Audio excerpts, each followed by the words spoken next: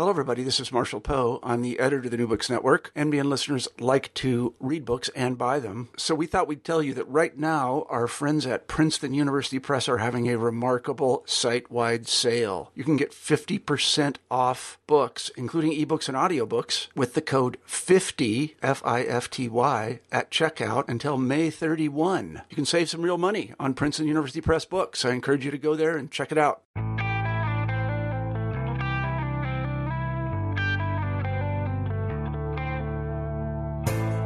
Hello and welcome to New Books in Photography. I'm Lorena Turner. Today I'm talking with Carl Baden.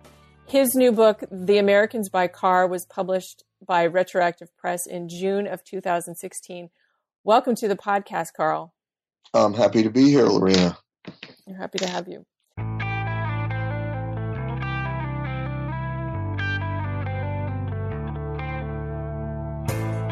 Hello and welcome to New Books in Photography. I'm Lorena Turner. Today I'm talking with Carl Baden. His new book, The Americans by Car, was published by Retroactive Press in June of 2016. Welcome to the podcast, Carl. I'm happy to be here, Lorena. We're happy to have you. Could you start by talking a little bit about your book, The Americans by Car? Okay, well, it is a conceptual book of photographs. Well, the book itself is not conceptual, but it has a conceptual framework. And how it started was actually through another body of work, a more recent body of work that I had been doing on the streets for the past 3 summers, and I had gotten it to a point where I thought I could get a book out of it, and I still think I can get a book out of it, but I was really running into a wall in terms of the sequencing. So one thing that you might want to know about me is that in the projects I've done over the years, there's always been a time when I have gone back in the history of photography and referenced it somehow in my work. And I've done at least 4 projects, between, when was the first one, say 1980 and now, that have specifically had to do with the history of photography. And so in the back of my mind, I had this idea of working with Robert Frank's book, The Americans, which was, originally published in France in 1957 because he couldn't get a publisher to take it on until Grove Press, which was the Beatnik Press, they published the Beat Poets, actually published the first American edition in 1958. It's a book that I grew up on photographically, and people of my generation and before basically saw this book as the main influence in photography. And you can, I would say that pretty much without argument, Robert Frank's The Americans is the most influential photography book, and the work in it, the most influential work of the second half of the 20th century. And so it was extremely important to me learning about photography and becoming a photographer. And it was a book that I didn't take to immediately. The pictures it was not like looking at Ansel Adams' work or Edward Weston's work where you can see the beauty right up front. It was something that you really had to look at, and it had to grow on you.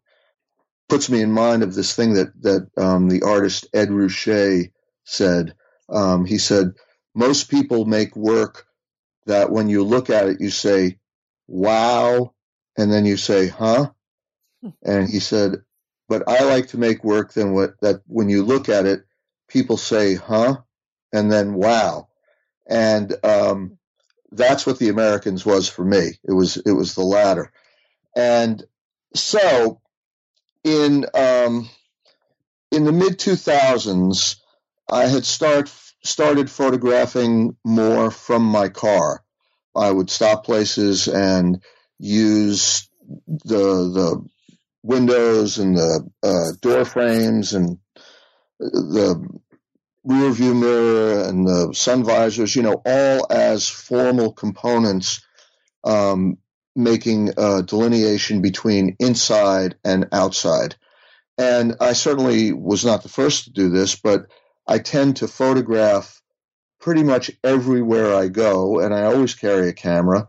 And so working from the car was just a natural evolution from, not being in the car, walking down the street, or being in the house, or being, at a museum or someplace else.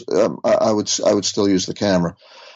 I remember in about 2012, I was driving in Boston, and I made a picture. And when you're photographing in these situations, everything happens very quickly, and you don't have time to analyze, or even sometimes you don't even have time to see the picture when you take it. But I was looking at it later, and it reminded me of the cover picture from the Americans. And that's the picture of the trolley in New Orleans. And so it was something that started to grow as an idea in the back of my head. And I was, like I said, I was working on some other things. So I sort of said, well, if I can get to it, I'll get to it. And then I ran into this block, this sort of artist block. And I said, well, why don't I go back to this idea about the Americans? Because my problem here with the first body of work is sequencing. And if I do the Americans book, it's already pre-sequenced. So that problem is completely eliminated. And so what I did was, when it comes down to it, and I say that the book is conceptual, the concept is about influence. Mm-hmm. And really in its largest sense. So I used myself as a kind of every person example, or every man, as they used to say, every man photographer. And I decided that I wouldn't make any new pictures, although I did cheat on that with one or two pictures. But for the most part, I would look back into my archive and try and find a photograph that somehow resonated with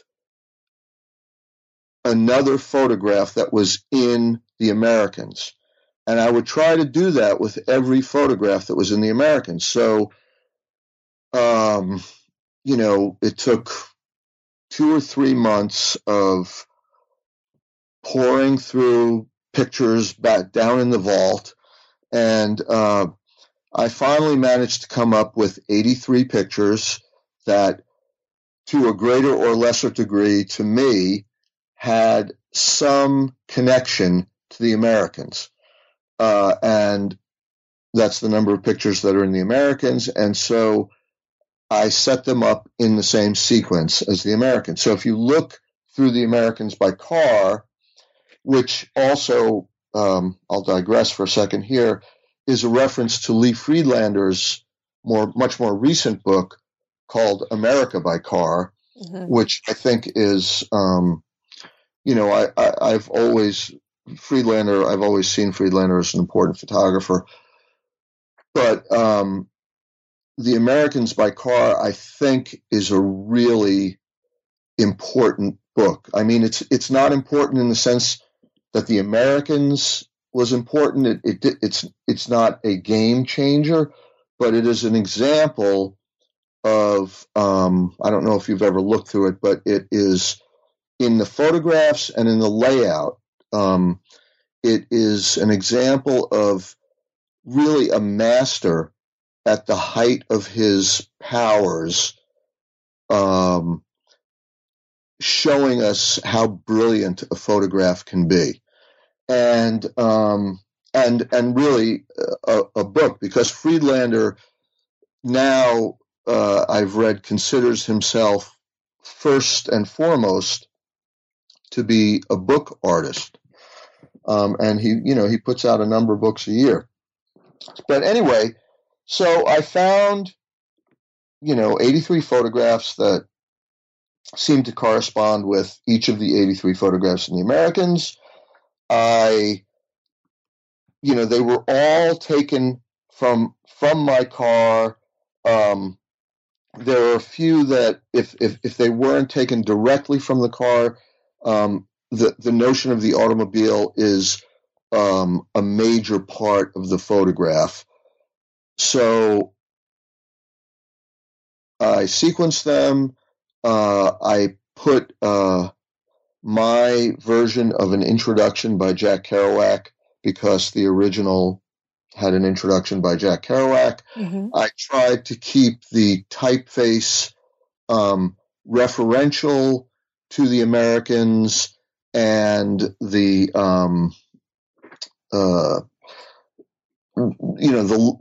way the book was laid out. In other words, very simply, one picture per page spread. Mm-hmm. And so in some ways it is just like the Americans, and in some ways it refers to the Americans, and in some ways it is mine. But that is how the book evolved. And, it was tough to find the pictures, and I feel like I had to sacrifice, in some cases, picture quality to get the reference and the resonance. But there are enough good pictures in there that I stand by it, and I'm certainly happy with it. We're going to talk about the book specifically in a few minutes. Talk a little bit about your experience and your history as a photography. How long have you been working in photography? Give us a little context of your relationship to it. I first picked up a camera in earnest, I guess you would say, in late 1971, when I was a sophomore in college. And the reason that I did was to impress a girlfriend who I was enamored of, and I couldn't see what she saw in a jerk like me, and so I felt like I had to do something. I remember hitchhiking home to my parents' house from college, and on Thanksgiving of my sophomore year, and my dad, who was a high school teacher, he had started, photography as a hobbyist several years earlier, and he built a darkroom in the basement, and he had just graduated to a Nikon, which was, very special in those days, a Nikon F. So he lent me his old Mamiya 35 millimeter camera, and I went back to college, and voila, I was a photographer. Wow. And, the relationship lasted about 9 months, and but by that time, photography had taken hold of me. The interesting thing is that the old girlfriend became a photographer as well. But yeah, that's when I started. And actually, the next year, I took a semester off and hitchhiked from upstate New York to California, and then down to the U.S.-Mexican border, and then with buses and planes went through Mexico and into Peru, and that's where I really started photographing seriously. So when I came back to school, I switched my major from anthropology. It was my childhood dream to become an archaeologist. And so I had enrolled as an anthropology major. So I switched my major from anthropology to, I was lucky enough to be in a special program in the school where I could design my own major. So I was essentially a studio arts major, but I could pick the courses that I wanted with more freedom than the average student. So I concentrated on photography, and it just so happened that while I was there, and this was in Syracuse, New York, there was a little rental darkroom that started up at the school, and it was called the Community Darkrooms, and I joined so I could use a darkroom outside the classroom in maybe 1973, and the Community Darkrooms, which actually still exists, but it became a nonprofit organization called Lightwork. So I was one of the, first 5 or 6 people involved in Lightwork, and I think that that Lightwork was probably the most important educational experience that I had in photography. I mean, I've actually only taken maybe 2 or 3 formal photography classes in my life. And everything else was really like it was either a seminar or something else entirely. And, the things that were happening at Lightwork at the time, and the freedom that I was given to do what I wanted there, as opposed to school where I had to, fulfill an assignment or, do something that I didn't want. It was more valuable to me than any photography class that I took as an undergraduate, and at least as valuable as anything that I did in graduate school. And I think that, it's still around. It's become, it's a terrific organization. I mean, it's at a time when many nonprofit organizations are hanging on by their fingernails because of budget cuts, which I think started in the culture wars of the 1990s with Jesse Helms and that sort of thing. Lightwork has grown, and its mission with its artist in residence program and its publishing program is terrific, and I have nothing but great things to say about it. Where did you go to graduate school? I went to graduate school at the University of Illinois in Chicago. In fact, it was the only place that I applied. And the reason was that while I was at Lightwork, I left Syracuse to go to school in 1977. And so while I was there, they established an artist in residence program.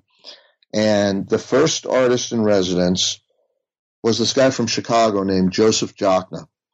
And Joe was one of the first generation of students of Callahan's and Siskins at the Institute of Design in Chicago. So he was a contemporary and a classmate of Ken Josephson and Barbara Crane and Ray Metzger, Art Sinzabaugh, all those people. He was one of them, and I remember the first day he came to Lightwork. I was flattening some prints on the dry mounting press, and the directors of Lightwork were showing him around. And he passed me doing this, and they introduced him to me, and we said hi. And I had known who he was because he had just one of the things that was important to me when I was in college in terms of photography was the Time Life series of books of photography, and they had just come out, and so I was just, they were the most accessible things, and I was gobbling them up, and he had a big spread in one of them, so I had just found out who he was, but he saw a print of mine at the top of the pile, and the first thing he said was, "Hey, I'll trade you for that." And, that kind of affirmation, so we started talking, and he said, we're starting a graduate program where I teach, and I would really encourage you to apply. And, this was my senior year in college, and I had, in those days, well, it turns out that most of my friends became attorneys, but, at the time, we all thought we'd be living on commune someplace and, getting milk from goats and that sort of thing. But, I had no plans really. And so I applied and I got in, and it was a great experience. I think that light work was more important, but Chicago was, and I think still is, a terrific town. There was a lot, it has its own aesthetic, and not only in terms of photography, it's very important in terms of the history of photography in the 20th century, because that's where Moholy-Nagy established the Bauhaus when he fled Germany. And the Bauhaus was the thing that eventually, that was the Institute of Design. So, but also in terms of painting and sculpture, it's certainly, I would say it's a more important town than a place like Boston. But, and it was just a great, it was open later. The public transportation was better. It ran later. It had some crazy places. I'm a big blues fan. So it was a great place to be for 2 years. Was that the first year that the program started? No, it was the second year. They were trying to be very selective. And that year they accepted 3 students for photography. And who were your classmates? My classmates, the two people that they accepted were Ben Sereo, I remember, who had just won the Chicago Art Award the year previously, and he was an installation and performance artist who also worked with photography. And I've lost contact with him the past couple of years, but I know that he was an artist in residence, I think, for NASA, and he was still doing what he was doing. And then there was another guy named R.D. Doherty, and he also did photographically based installation work, and I don't know what's happened with him, but since then, there have been a number of people who have gone through, who have done well, who are teaching. One comes to mind right away is Doug Ishar, who stayed in Chicago and I think actually teaches there, or maybe teaches at the Art Institute. I don't know.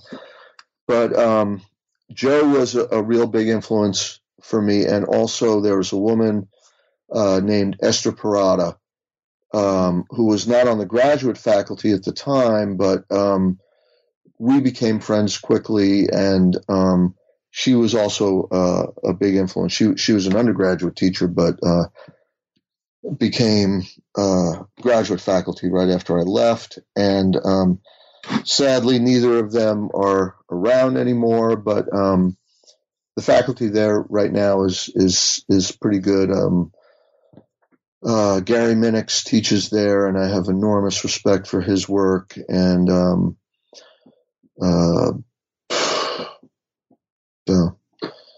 I can't think right now, but I'm glad I went there. That's all I can say.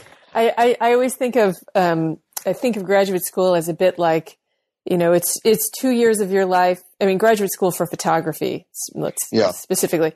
So it's 2 years of your life, or maybe for some people like me, 2.5 years of your life, that you get this, incredible time to focus on your work and your ideas and developing yourself.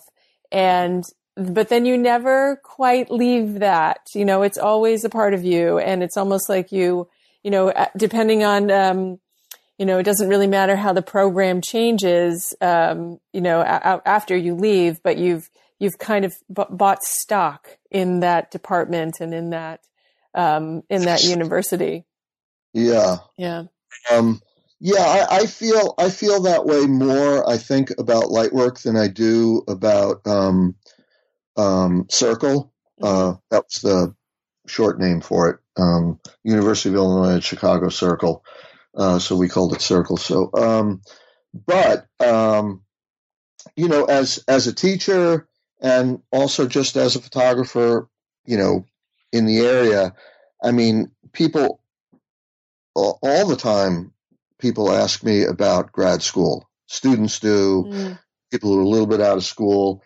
And my feeling is that, yes, you get more time to do your work. You get 2 or 3 years, presumably uninterrupted, to do your work and to mature. And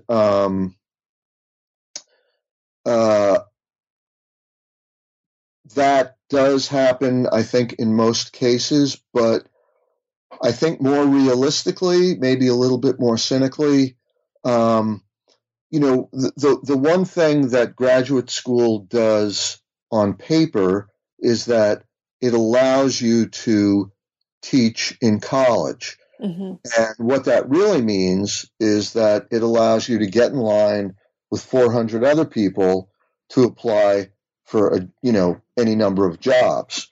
And so, that's not that's not a terribly healthy prospect, as people are finding out left and right these days. But I think another thing in a de facto sense that it does, and this completely depends on the school that you go to, is that it can help place you in the art world. It can be good for, quote, making connections. But that is really dependent on the school that you go to. If you go to Columbia, or if you go to Yale, or if you go to CalArts, you are much more likely to be in a better position to negotiate with the art world when you leave than you would be if you went to, I'm not going to name anything, but if you went to some regional MFA program in, I don't know, the Midwest or some a program that was not nearly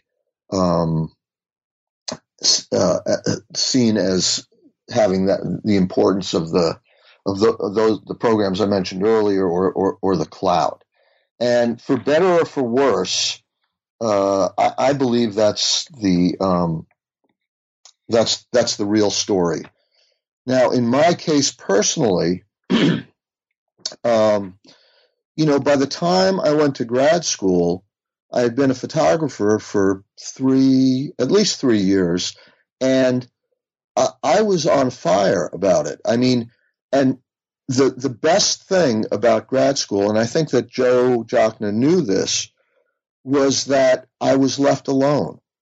And of course I had to go to the seminars and all that kind of stuff, but he knew that I was entirely self-motivated, and that there was that I was going to produce, and that there was no, that I needed very little guidance. And I was not aware of that consciously at that time. I mean, in retrospect, I was, but you know, when I entered, I was off and running. And so graduate school for me was just like not being in graduate school. I mean, it was just like, the years before. I just did my work. And in fact, even though I got a free ride in graduate school, and the second year I did get paid as a TA as well. But the first year I had to get a job because, even though I didn't have to pay tuition, I did have to, live someplace and eat. So it was just like being in the real world. But, I had access to a darkroom. I had people to talk to. But I was just doing my work. There was, it was a completely seamless transition. And it was, it was not like, the only thing that was new was that I had never lived in Chicago or actually any big city before. And fortunately, Chicago was a great town, and there was lots to see and lots to take pictures of. How did living in Chicago change your work? Well, that's interesting. I can say two things about it. First of all, I want to establish that my roots in photography are definitely on the street. And I got away from that for a while from the late 1970s to probably the late 1980s, where the work I was doing was manipulated in one way or another. And I have no regrets about that work. I think it was good work, but I think in middle age, somehow I don't know, I got a sniff of my mortality or whatever, and I started to go back on the street because I was very interested in making pictures where I could say I was there when I made this picture, and these were the circumstances, and it marked something in my life. But the two things that I think influenced my work when I was in Chicago were, first of all, the painters and sculptors of Chicago. Now, I don't know if you know, but Chicago has its own kind of school of art, which I guess the formal name for it is they're called the Chicago Imagists. The informal name was the Harry Who, named after this guy named Harry Boris, who was an influential critic in Chicago in the 1960s and 70s. But artists like Roger Brown and Jim Nutt and Gladys Nielsen and H.C. Westerman, and Ed Paschke, their work combined surrealism with cartoons. That's the only way I can put it. And it really hit a chord in me. I think that growing up outside of New York, and my parents were, they knew about culture and they knew about art. They were both teachers, and being dragged into New York every weekend, to go to one museum or another, I did get an informal education. And I do remember, as an 8 or 10-year-old kid, certainly the surrealist pictures struck me more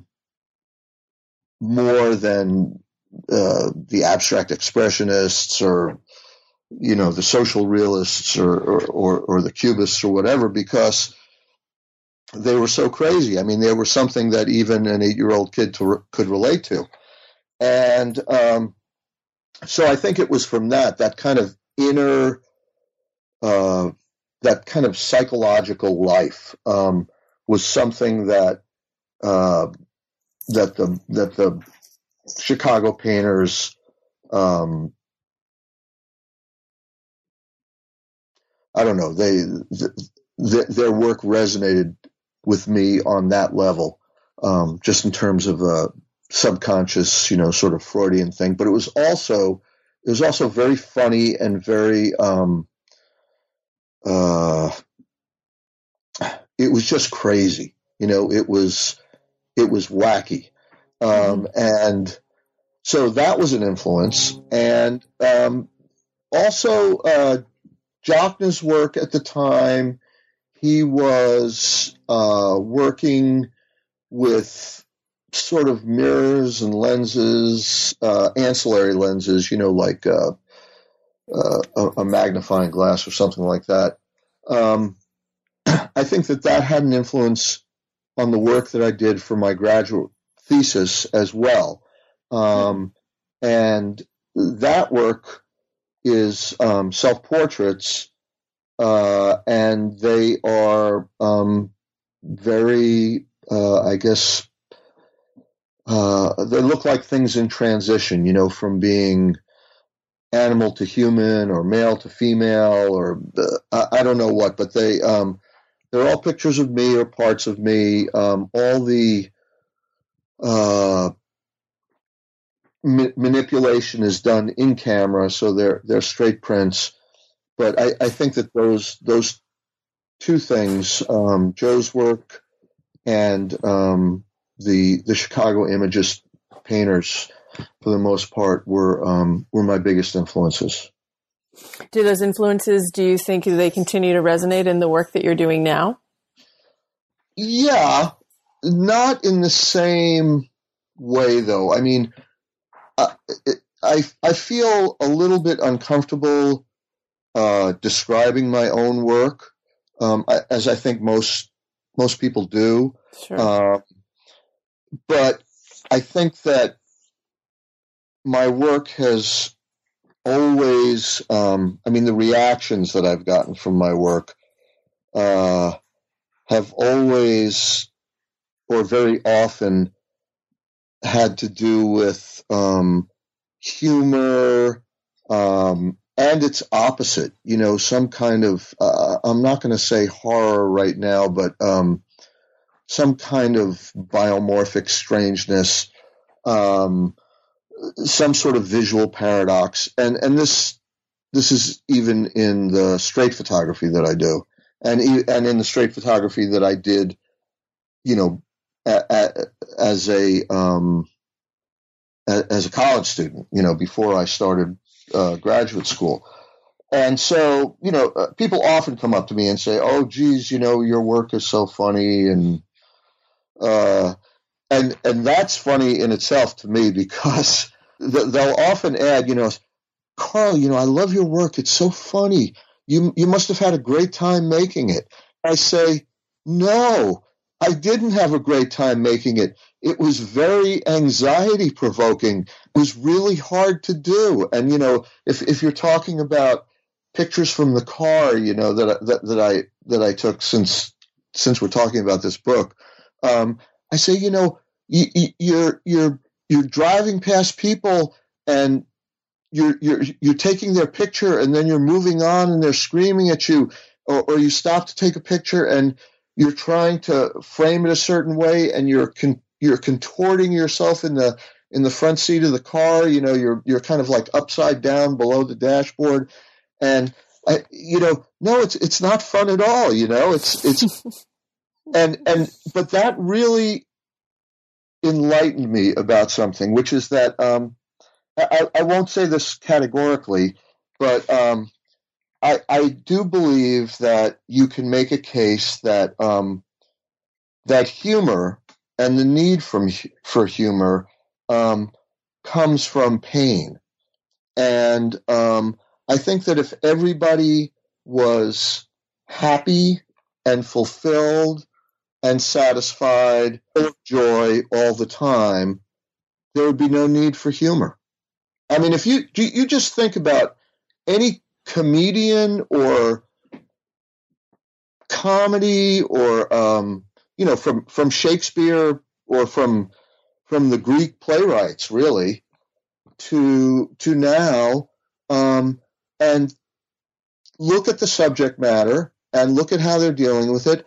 And there's a lot of pain and suffering in there. And that is, the thing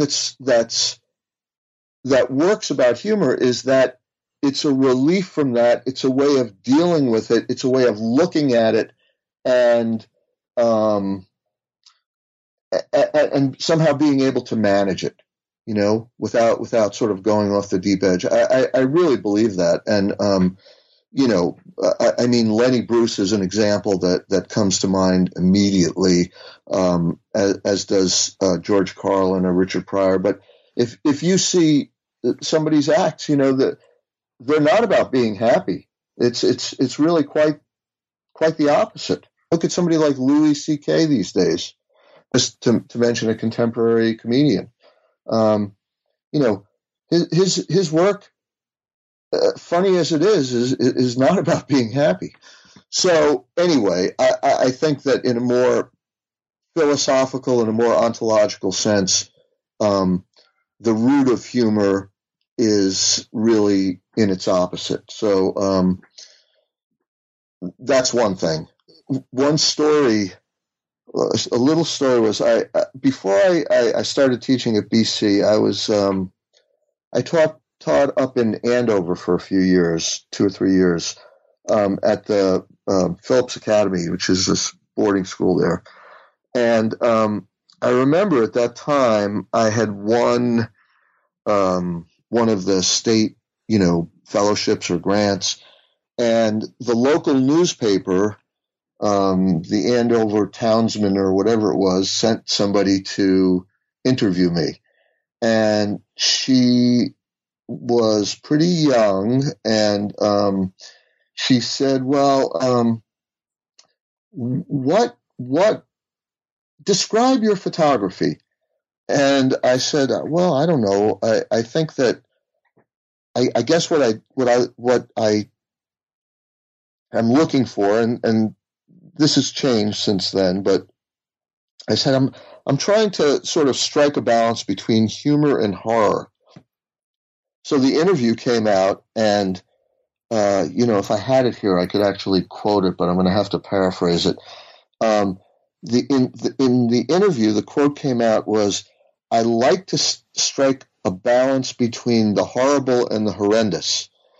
And so that was like, I couldn't say anything funnier than that. So, so anyway, I think that, as much as I can describe my work, I know that it's seen as being funny. Mm-hmm. But like many other photographers, especially those who work out in the world, I respond to things that catch my eye. And I think that in some cases, I know that I'm onto a project early on, or I will even predetermine a project. But in many cases, like somebody like Lee Friedlander, I will be taking pictures, and then I'll be looking at them, and I'll say, hey, I've taken 6 pictures of this in the past week. Maybe that means something. And then I'll go back and look and see if I've done other things, and then it will evolve into a project. I mean, most of the time I go out without any real clear idea of what I'm looking for. I'm just looking for something that I haven't seen, or that strikes me as interesting or odd or visually compelling, or that resonates with me in a way that I can't even describe. Let's talk about your Instagram, because it seems like an important part of not necessarily the work that you're doing on a daily basis, but it's your Instagram feed. It seems to be a way for you to look back at some of the images you've taken. And mainly what I've seen there is images that you've taken and you took in the 1970s, though they could extend 1975. Yeah. Okay. Specifically that time period. That year. What are you looking for in those images? What are you finding in those images? Perhaps is a better question, with all of the experience and all of the kind of visual education that you've had in the last 40 something years. What are you finding in those images that you're putting on Instagram? That is a question that, I can't give you a specific rote answer to. I think that part of the reason that I'm putting them is to see what's there, and to, I think that, the cliche is that, that the job of art is in part, to raise questions and not give answers. And so I'm more interested in the questions that the work raises than, in anything I can find specifically. I mean, if I could put it in a nutshell, I should tell you about this trip, but if I could put it in a nutshell, the trip that generated the photographs, but if I could sum it up, I think that I took more good pictures than I thought I did in 1975. And so it's interesting to me to revisit it on that level.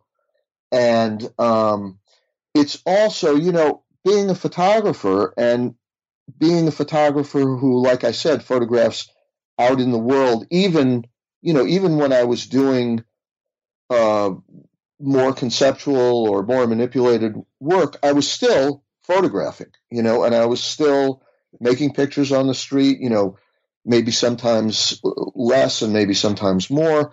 But it's important, I think, in a personal way, for me to see where I was and where I am now and the path between those 2 points. And it's a matter of getting a certain kind of perspective. And this, Lorena, is it's all very personal. I mean, I'm not doing it for a specific purpose that I know about, but it's to try and look back at my life and say, okay, well, this is what I did. And, oh yeah, I was thinking that then. And how could I have been thinking that? Or, geez, I should have done this, that, or the other thing. But it's, and I think it's also a way, and this is something that harkens back to social media itself, it's also a way of dealing with work that in another time would have stayed in a box until my demise, and then who knows what would have happened to it. I mean,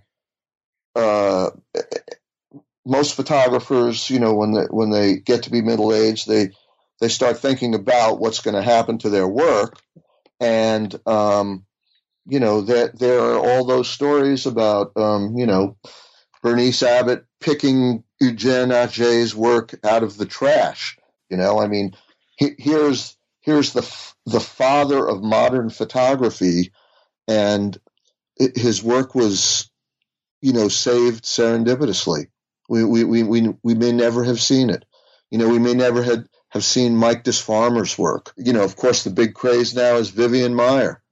You think about it, and so why not put it out on social media? I mean, it's in that sense, it's like a gift. I mean, I have a closet full of book projects and book dummies, and I've been, we talked before the interview about flogging your wares, about promoting your work and stuff, and if I was better at it, I would have more books out than I have now. My problem has always been, finishing the project and trying to get it published. I mean, I have, a number of friends who have self-published, and I'm talking about self-publishing in the 70s and the 80s. I mean, before Blurb and before all this stuff, who have self-published, some pretty important photography books. And I look at them and the things that they have to go through, dragging their stuff from publisher to publisher, and I'm exhausted just watching them. And so, it's always been a little daunting for me. So the things that have actually happened, the books that I have had published and, have been, I guess, happy accidents or something, people coming to me, or I don't know, for example, what happened with the Americans book that, it just took me completely by surprise. I thought I'd print 50 copies and I'd, give 5 of them or 12 of them to my friends, and then I'd sell 3 and that would be it. There was no, there's always the hope of, good things happening, or more people interested in what you're doing, but that wasn't the reason I did it. I did it because I needed to get it out of my system. Once I decided to do it, it was really, it's like, okay, I've had this idea for a while. I'm going to do it now because I can't do the other thing. And I'm just going to full steam just to get this sucker out of my system. And that's it. I won't have to deal with it anymore. And really, that's what it was like, just getting the pictures together. I knew exactly what I was going to do. And, I didn't know which picture was going to be the best or whatever, but, that was really it. But in terms of the 1975 pictures, because of this South America trip that I took, when I was a junior, I guess, I graduated a semester late. So I graduated in December of 1975.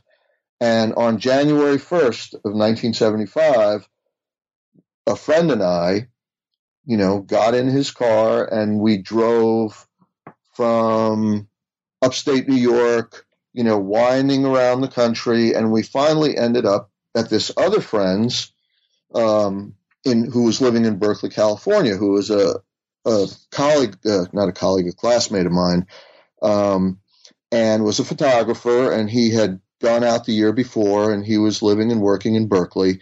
And so the guy who I went with initially, we stopped at this other guy's place, and then we drove down into Mexico, and we drove down to the Baja. And our nominal reason for going there was, there's about midway down the Baja, right where the 28th parallel is, or whatever it is, there's a place called Scammons Lagoon, and the California gray whales migrate there every January to give birth. And so it's this phenomenon. And so that's what our trip was about nominally. But for me, it was about taking pictures also.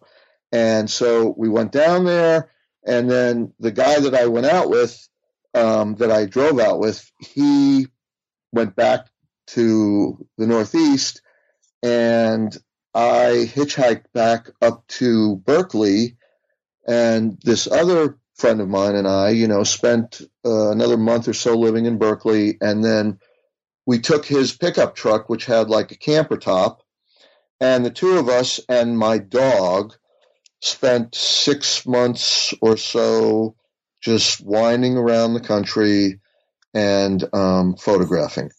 And I was not thinking about preserving the time, I was not thinking about preserving the period. I was not thinking about anything except, desperately trying to make a good picture now and again. And so that's, that's the nominal story of those pictures. And, we came back, and I think we got back in, August of 75. And we went to Lightwork and we started printing them. And we had a show, one show, and it was at that time it was the two of us together. And this thing on Instagram and Facebook, or at least Facebook, may still evolve into the two of us because we're still in touch. And that was it. The pictures went into a box, and I think I showed a couple of them, now and again, and in one gallery or another. Somehow somebody saw something somewhere. I don't know. They were reproduced somewhere, but that was it. Back in that time, maybe my part of the show consisted of 20 photographs, and I didn't think I had more than 20 photographs. And so now I'm looking at it again, and it turns out that I do have more than 20 photographs. I'd say you do. But what I'm doing, it's more obvious on Facebook than it is on Instagram. But what I'm doing is I'm trying to at first I put the pictures up randomly. So the first dozen or so are, randomly. But then I realized that I needed to tell the story of the trip because there were things that happened during the trip that were not photographed or could not be photographed. And so I really had to, remember the order and where we were when. And so I guess that's helpful for me in a personal way. And it's interesting to see people's reactions. And I don't think that, if the Getty wants to buy the whole collection, that might be fine with me. But that's aside from a sort of impossible dream scenario like that. Really, I'm just putting them out for my own recollection and for my own sense of continuity. And also, I suppose in some ways it's, putting up the flag and see if anybody salutes it. Well, I think I'm saluting them as they go up. I think it's one of the bright spots of what I see on Instagram for sure. Well, it's crazy because it's, in terms of the trip, I'm only about 15% into it. Wow. I mean, in terms of the pictures that I'm posting, I've just gotten back from Mexico. And so we haven't even left, in the camper yet. So there's a lot more. Much more to come, but there's more to come. Wow. Well, I've taken a lot of your time today, and I want to ask two questions. The first one is, what are you working on now? It sounds like there's a lot of things that you're working on, but if there's something specific you want to highlight, I'd love to hear about it. Well, first of all, life is somehow much more complex than it used to be. And so in terms of photographing, I photograph whenever I can. And actually, I just a couple of weeks ago, I gave a talk on my photographs from the car at the Photographic Resource Center in Boston. And I said, I'm going to show you X number of X hundred number of photographs. And most of the pictures, 80% of them, were taken driving from my house to Boston College and back, or driving to Whole Foods and back to shop, or, driving to New York to see my dad or something like that. And, it's like I photograph when I can. And so that's something that goes on all the time. Now, on top of that, in terms of specific projects, I have been I'm still working on car pictures. I have been working on photographs about books and about the idea of how people see books these days. I mean, the physical book and how it's become more fetishized and more objectified and less about just something, a bunch of letters between covers to read. And that's also about our history, about collecting and things like that. And akin to that, there's actually another reference to the history of photography that I'm building up some pictures for, which is André Kertész in the 1960s did a book on reading, and it's called On Reading. And it was one of his more popular books, and you can still get it. It's, maybe only 60 pictures or something like that. And I like this idea of on reading because the notion, and the practice, the physical practice of reading has changed entirely. So that's kind of where I want to stop in terms of describing it. But I think that you can probably, fill in some of the details yourself in terms of like how people read until up to 10 years ago, how people read today and what they read and what it looks like and where they read. And so there's a bunch of pictures for that project. Finally,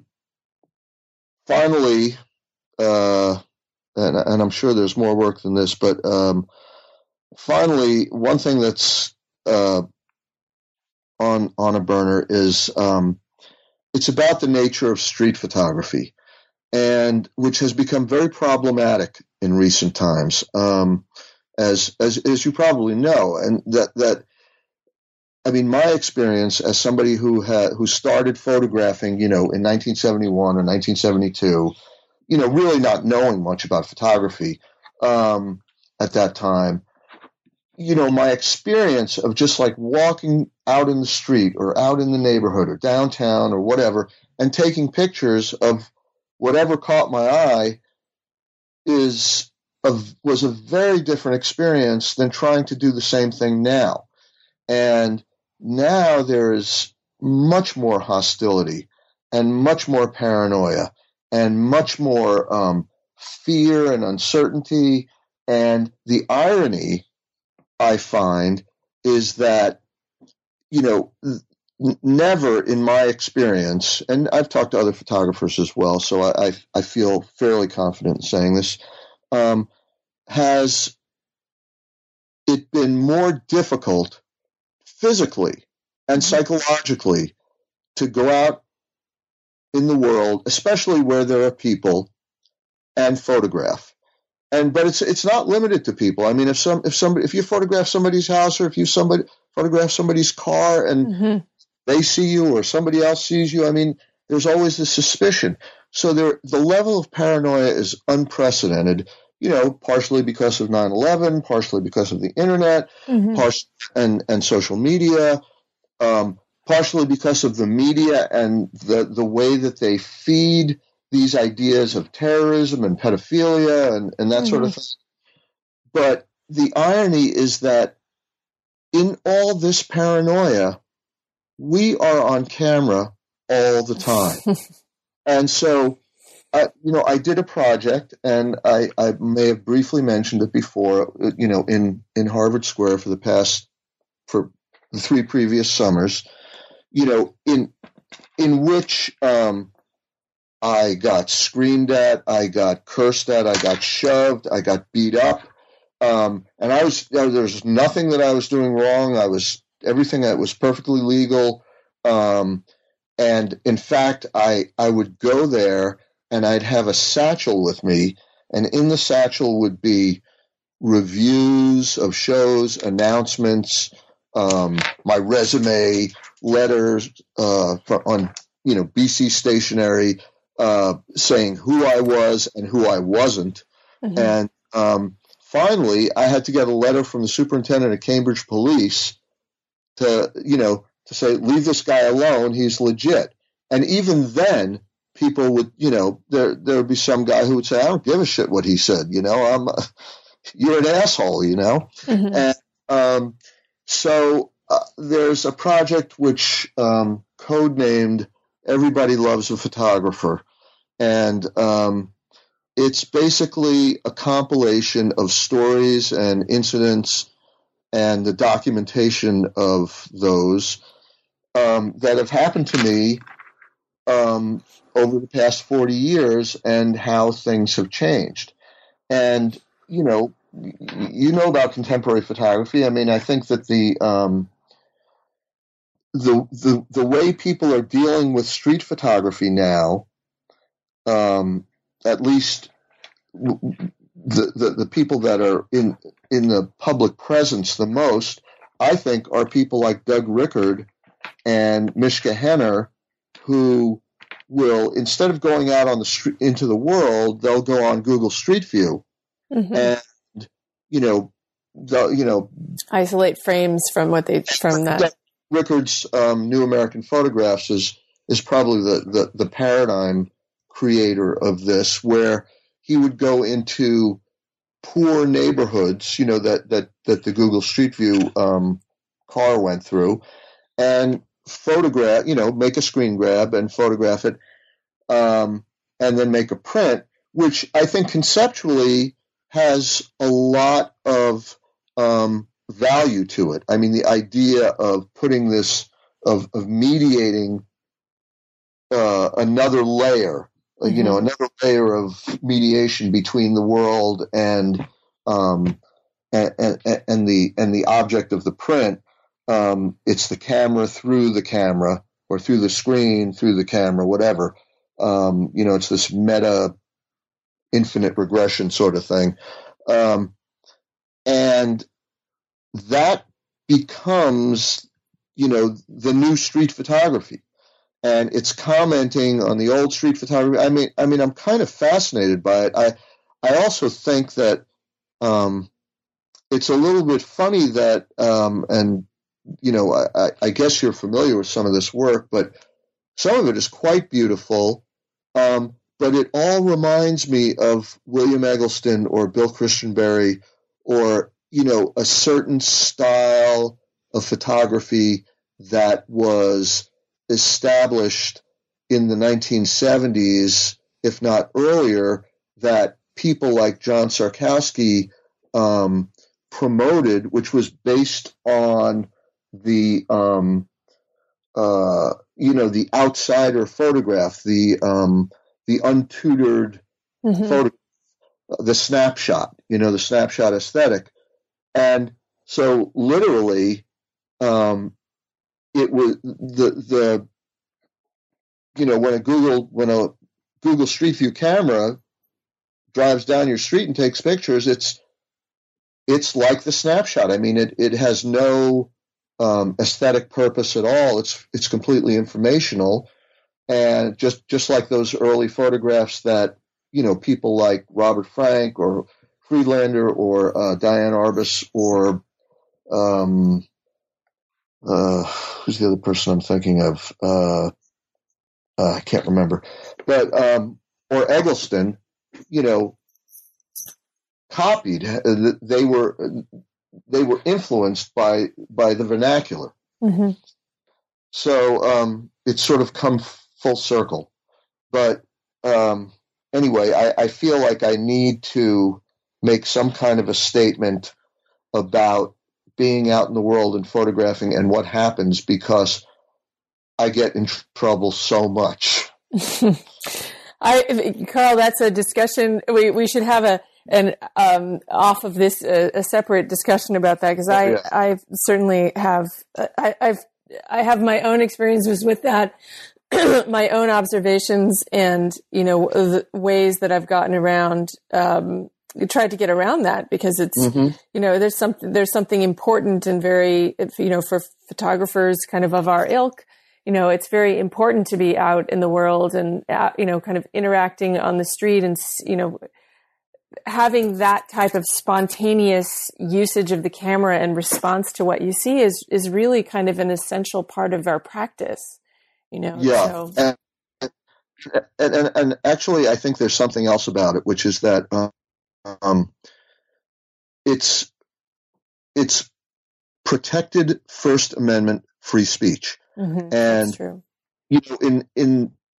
I mean, obviously, I'm talking at a very critical time, but just to say, for purposes of discussion right now, that we still live in a democracy, and we have a constitution that allows us certain freedoms, and to have those freedoms, you have to give up other kinds of things.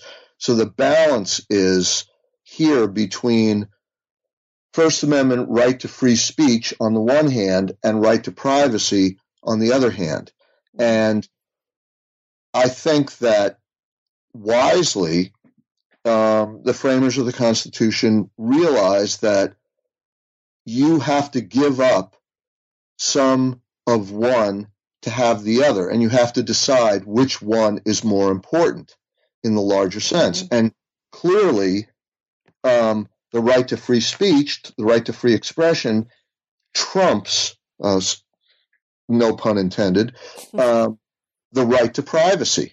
I mean, you have a right to privacy in your own place, and if you're in a public space, then you're in a public space. And the governments, the nations that have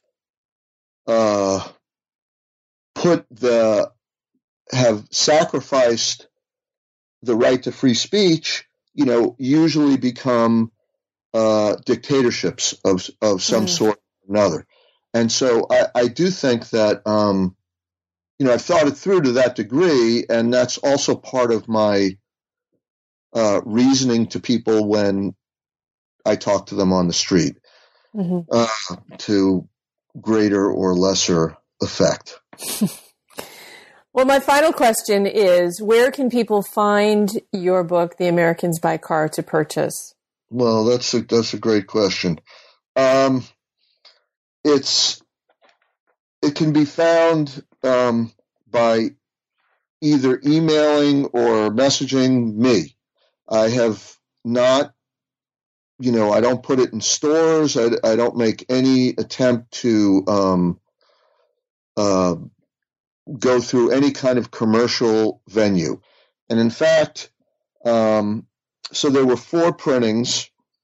There may be more. The first 3 printings sold out in 2 months. Wow. The fourth printing is more than half sold out. It was a printing that was initially made for institutions, for museum collections, for libraries, for artist book collections, that sort of thing. And that is, there are some left with that. And, I could do another printing, but right now, if one wants to get a book, I would say that what I have right now is probably going to be gone within the next 2 months. And you just have to contact me. And, I'm on Facebook, I'm on Instagram, I have 2 email addresses, and I'm not hard to find. I mean, ironically, I do not have a website. I do not have a website where I put up my photographs, but you can certainly find me on the web. You can contact my gallery. You could, Well, what I'll do is, accompanying this interview, I will have a link that will have for people to have access to your email and your Instagram and other ways that they can get in touch with you. Absolutely, sure, that would be great. Okay, great. Well, thank you so much for talking with me today. I really appreciate it.